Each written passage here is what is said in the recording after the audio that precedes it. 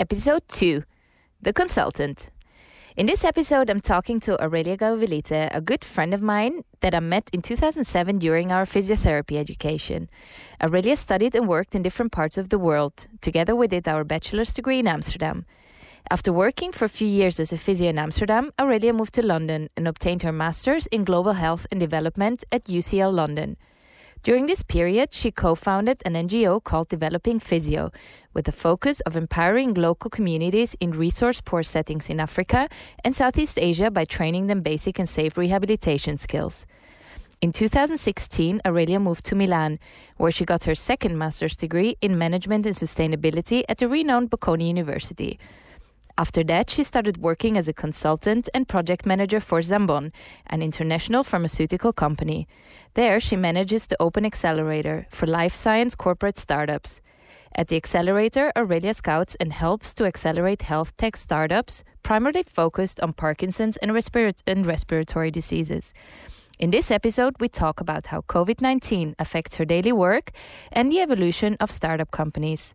Aurelija shares her ideas and expectations of the current and future developments within digital health space and implications of how we will be receiving and delivering healthcare. Enjoy! Well, hi Aurelija. Nice to talk to you today. Thank you for your time and joining me on this talk today. How is it going? Thank you for inviting. I'm very excited. It's good to see you as well. I feel we don't see each other physically, so this is a great way to reconnect again. Definitely, like digital is the new normal. Oh yeah, absolutely. So really tell us about your background. How do we know each other, where we met? Because a lot of people know us, but it's not clear for everybody. Sure. I entered healthcare space as a physiotherapist, together with you, where we studied at the European School of Physiotherapy in Amsterdam. Yeah. And then after that, I worked for a couple of years as a self-employed physiotherapist here in Amsterdam. And at some point, I thought, okay, I'd like to move on and I'd like to study more, especially the public health related topics. So I went on to London to get my master's in global health and development. But of course, our connection remained strong throughout these moves, changing different countries, changing different jobs, moving from one side to the other. But I'm grateful for that even today at these crazy times, we're still very well connected. After graduating from my master's, I joined Developing Physio. It is an NGO that is focused on training very resource-poor communities in developing countries, basic rehabilitation skills. So what we do, we go to African or Southeast Asian countries, and we find local communities that would need some kind of help dealing with different healthcare issues, from cerebral palsy to amputations to stroke. And then we provide them very basic, safe exercises and techniques. We teach them that. And in that way, they can at least have something to improve the livelihoods of the people that they have within their communities. So I did that for a while. And again, I remember you were a very big supporter of that. And eventually, actually, it was a very fulfilling project, but I thought I'd like to move on to something more business-oriented. And that's how I moved to Milan, and I completed my second master in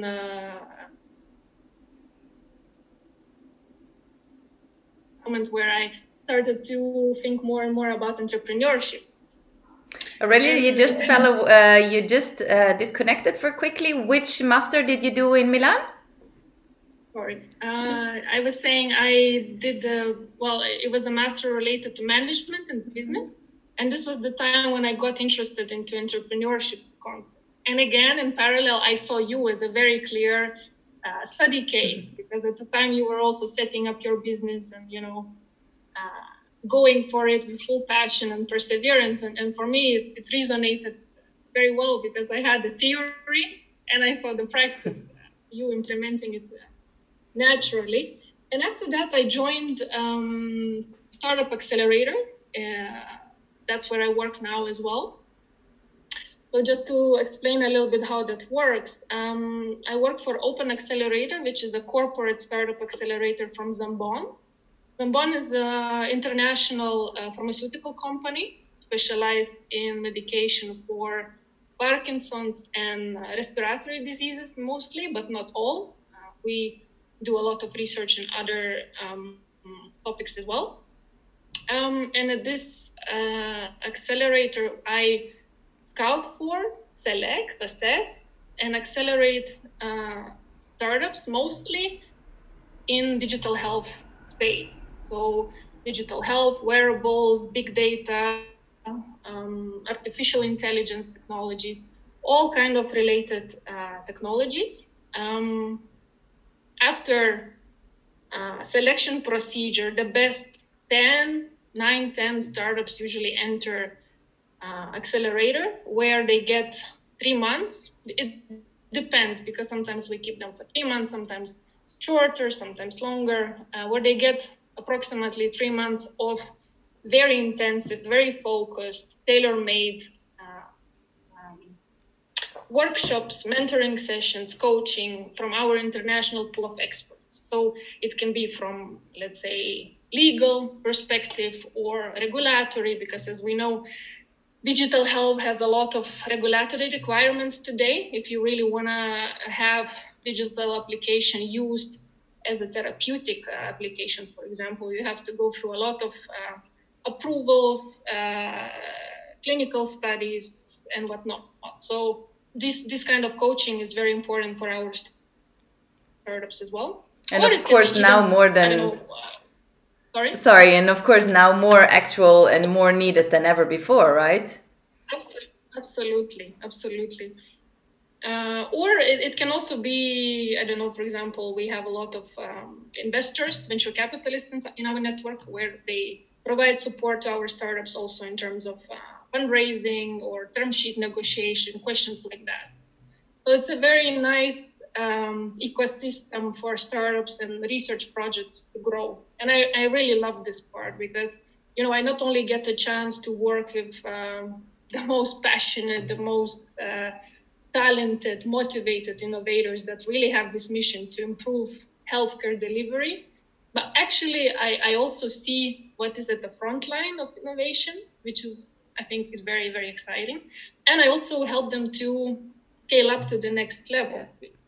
And this is the most important part, because you see young researchers entering the program, and when they exit, they are ready to really implement and deploy their technologies. So yeah, this is the cool thing about it. Yeah. And I remember we were once sitting in Milan and having a coffee, and we were waiting for somebody, and there was the Forbes magazine lying. And it was a special edition with like all the young entrepreneurs under a certain age. And you were like, oh, there's actually 2 in the list. It was even like the most successful or richest ones. And it was like clearly that you said, oh, there's 2 that are actually my proteges, to say it like this, which was amazing to hear the story. Right. I remember that, because it was, I think, the innovators that are transforming the healthcare, something like that. I think so. And we had a startup that indeed was just graduated from our program. At the time, they were called Corticare. Now they're called Kaura.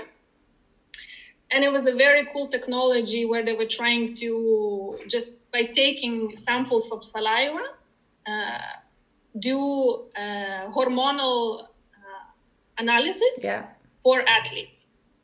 At the time, we didn't focus mostly on respiratory and Parkinson's, but it was a general call that we were running. And so we thought the startup was very innovative, indeed, very, very groundbreaking technology. And so they were indeed included in the list. So I was I had this proud moment of,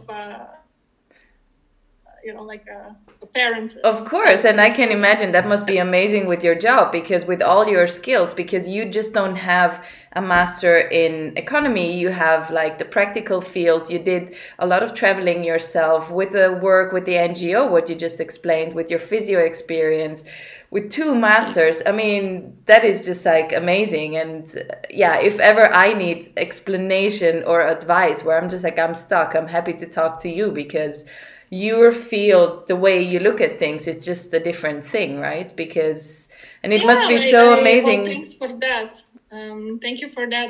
I think this is maybe why I appreciate our relationship so much, because I see you also as almost like a sparring, where we get together and we discuss, okay, how can we bring a healthcare delivery to another level? Yeah. And I came to realize, especially through talking to you, that, no matter how good the technology is, or no matter how many PhDs a therapist has, what it really comes to when it comes to making a difference in people's lives, patients' lives, is really your human touch. Yeah. The interpersonal skills, the ability to relate to the patient, the empathy that you feel. And, sometimes I hear also in the technology ecosystem where they say, well, there is a lot of resistance from healthcare practitioners, doctors, towards technology. And they say, well, I don't want to lose my job because the robots will take over. And I'm saying, well, if you think robot can take over your job, you deserve to be replaced by a robot. I agree. Because you completely miss the key essence of what it is to provide good healthcare. I think, I'm glad about digital health progress, and I'm glad where the technology is going. At the same time, what the key concept that prevails is the human touch. Yeah. Is the dedication of a therapist. Yeah. And I think this human touch concept is also what I very clearly see in your business, for example. Starting from, the way you select the towels to the way you deliver your care. There is always attention to individual person. Yeah. There's always this thought of care at the back of your mind. Yeah, and as we talked before, I mean, I'm being asked to help to give some classes for the school we did for the European School of Physiotherapy regarding entrepreneurship, and we also really said to the students, make sure you are innovative and use the shift that we're forced to do to go towards technology, because I see it with daily life that physiotherapists and other healthcare providers, they're resisting a lot to technology because they just got away with their normal routine.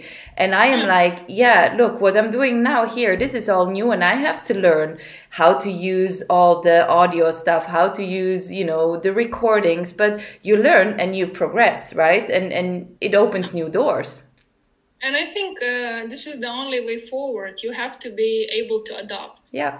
If you want to survive, not only survive, but if you want to thrive really, and remaining honest to yourself, but also providing the best care that you can provide, you have to be able to adapt, because we all are moving ahead. And I think those who stick and hold on to we always have done it this way approach will be the first to disappear. Yeah. Because also, if we think about patient today, it is not the same patient like 10 years ago. Yeah. I remember the first, when I was still practicing, I remember receiving patients who would say, well, I read on Google that I have this and this, so this is what you have to do to help me. And I remember being upset, because I thought, okay, well, I studied, I worked really hard to achieve this degree, to, be where I am now, and I know better than you, right? But today, when I see the other side of the healthcare innovation,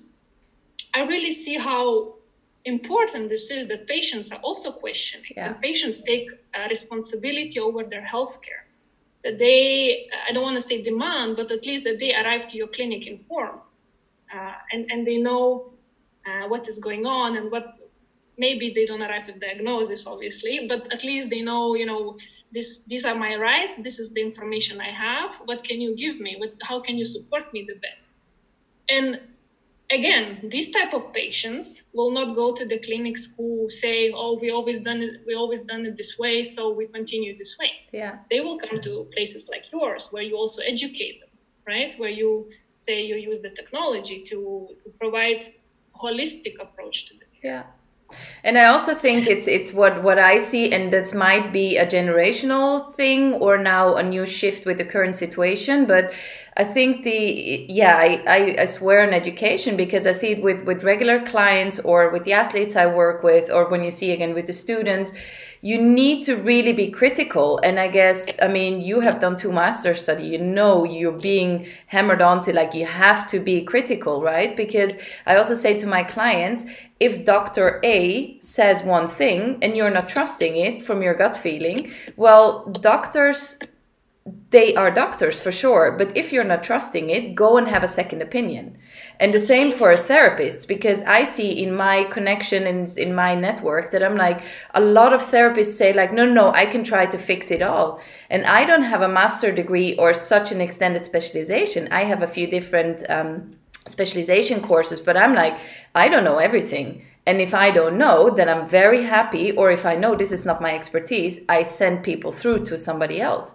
Because I'm like, why are we not working together and creating this like overall healthcare system, which of course there is a lot of different interests as money, as like other things, because also recently we talked about, you told me like, hey, I have this idea, what about this and this? And I was like, yeah, in theory it sounds nice, but there is also insurance companies, there is doctors, there is hospitals, a lot of different parties have different interests. And a lot of times, and I don't know if you can confirm that in the practical business side of you, that's where it goes wrong, because 2 strong parties have a too strong opinion and they don't want to help you, or they want to push their own way.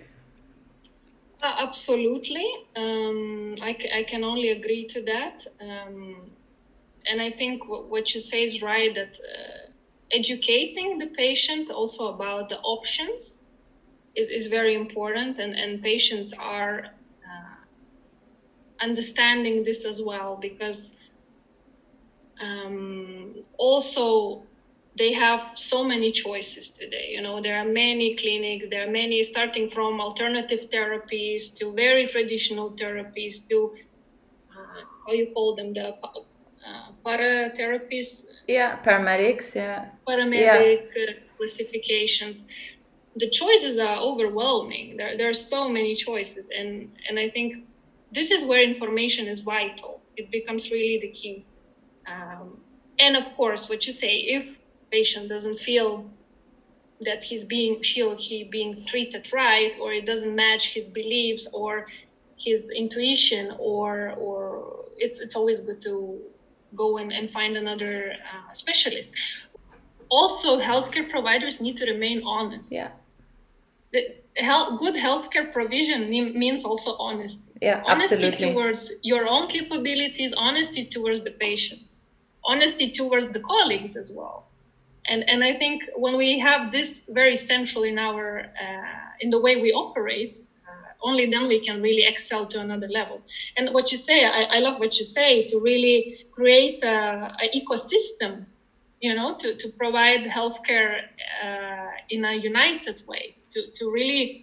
And I love the new innovative concepts now that I see coming by, for example, of integrated care, where you have a Parkinson's disease patient and you have different specialists around you, also including yourself as a decision maker, also including your direct mantelzorg or your direct relatives or carers from your environment. And only in this way, when you involve everybody, you can provide the best care. Of course, this is where technology comes into place, because to coordinate all of this, to analyze all the data that you collect, to also understand what can be done better, to calculate the cost, to calculate the benefits, you need technology. So I think that this is a very beautiful way of entering a new phase of healthcare delivery in general. And I think we always knew communication is key, and also like the technology, right? What you also probably meant before, there is a lot of privacy issues, right? Because I think like also for us, we see it in the daily practice, we cannot just use, and also for example now as a daily physiotherapist life where I'm actually working from home and I can give online consultations, I cannot just like Zoom with you. I can give you a training program, but if it's really about medical information, I need to have a certain software which guarantees me and my client the privacy, which is of course crucial and very important. But then again, if the technology evolves and we're all willing to help, because I think us as caretakers And us as the healthcare professionals, we need to give the input, what's needed, to the healthcare, but to the technology people, because they have the idea. But if it's too complicated, we cannot implement it, and vice versa. Because now, if you say you have this Parkinson patient and he needs to be taken care by his family because he cannot go to his therapist if he's still at home, then the communication is key. And if somebody can be instructed with an amazing application or a website or calls, well, then it's great. Yeah, absolutely. I agree with you. And I think it is really, again, asking for feedback, iterating, pivoting sometimes, and going ahead as well. Yeah. And this is clearly where, job that I do or that is done with accelerators is very important, because we not only look at the technology and the potential of the technology, we actually confront the developers or the innovators or the geniuses behind the technology with reality of the healthcare provision, of the specialists who are really interacting with patients on daily basis, be it nurses, doctors, physiotherapists, whatever. So in this way, we can really understand what is needed from the field, from the grassroots, and what is being developed, and how can this merge into creating something ready to be used for the patient. Yeah. And privacy plays a big role in this. And I think I'm happy that, with GDPR regulation, we are moving ahead in terms of really structuring what is private and what is not, because a couple of years ago, it was very blurred situation where you couldn't really understand, and it was enough to sign a consent or even tick, like a little tick online, and that was fine. Now, if you're providing healthcare, you cannot go by like that. So I'm very happy about that we finally starting to understand what should be protected, what is dangerous to not be protected, and so on.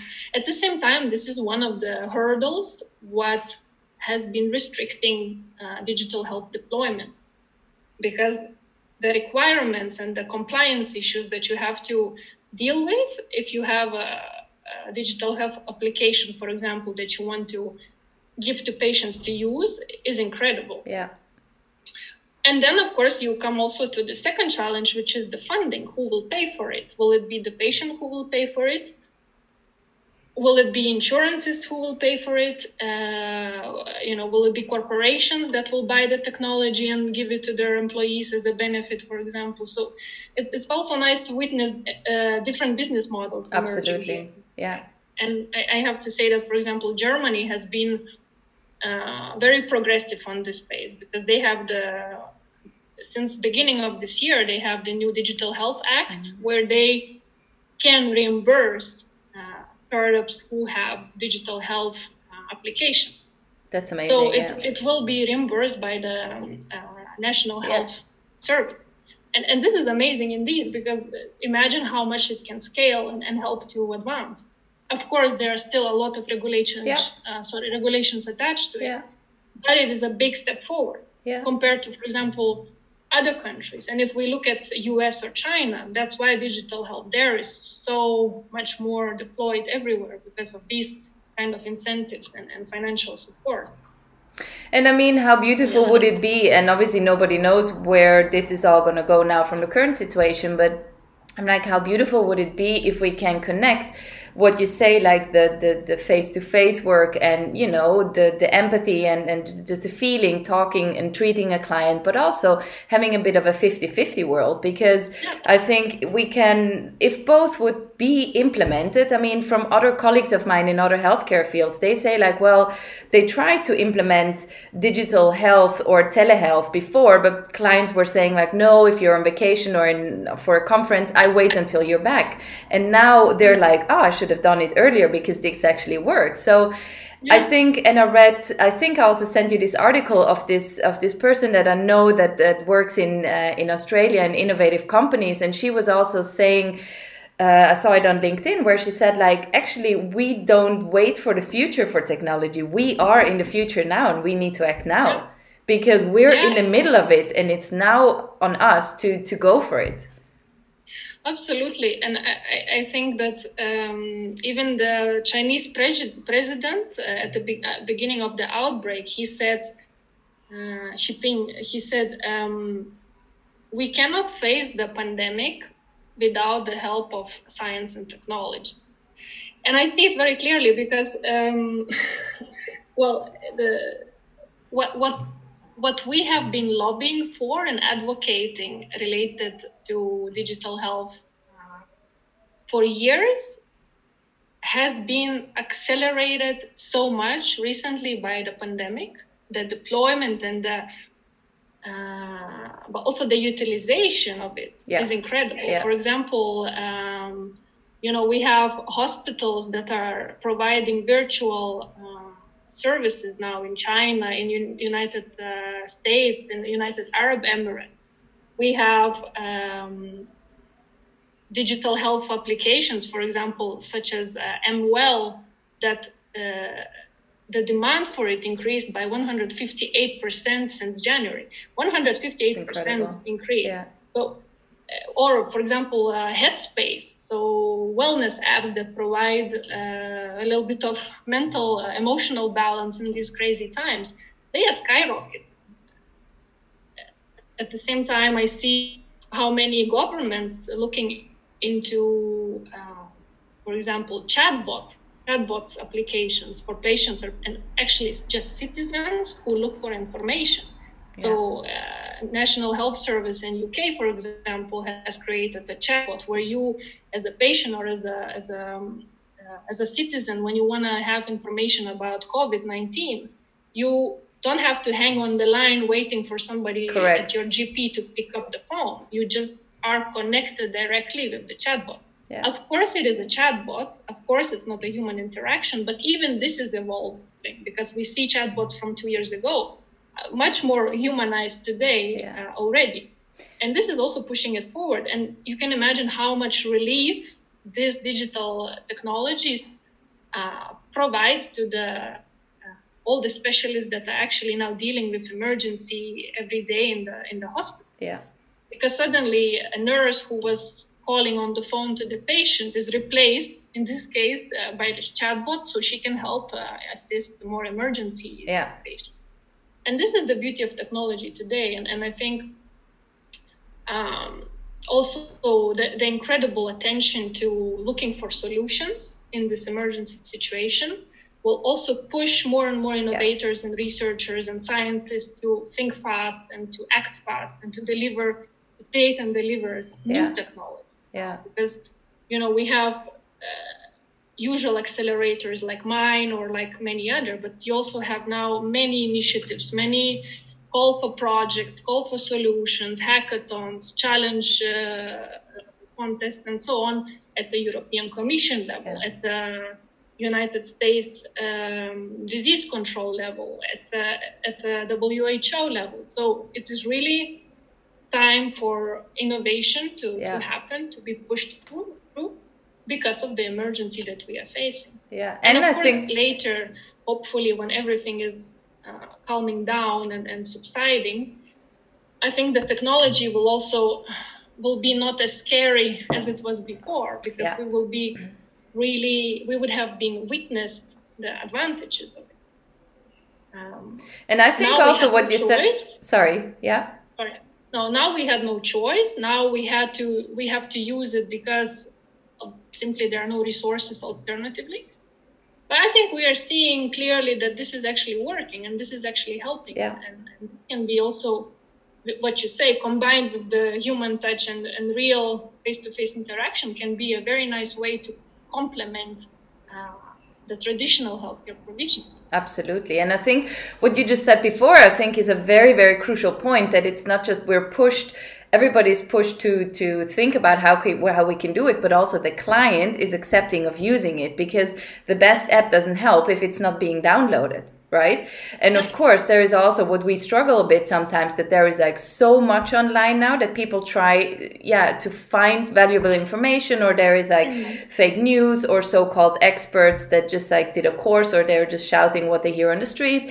But I think we really need to concentrate on the positives and on the push forward, because there is always something negative and there is always something that is not ideal. But we're forced to, even all generation and all levels of society are forced to use technology.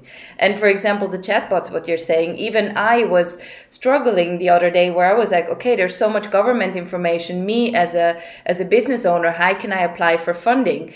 And the Chamber of Commerce in Holland, in Amsterdam, they have a WhatsApp service. And the same with the World Health Organization. In the beginning, they were one of the first ones. They said, like, just chat on WhatsApp and we have like a bot. We give you a menu, which is automated. But still, it gives me the feeling I'm being heard and I can go further. And the one with the Chamber of Commerce, there was an actual person answering me within 10 minutes. And normally I would sit on the line waiting and just waiting and sitting and wasting my time.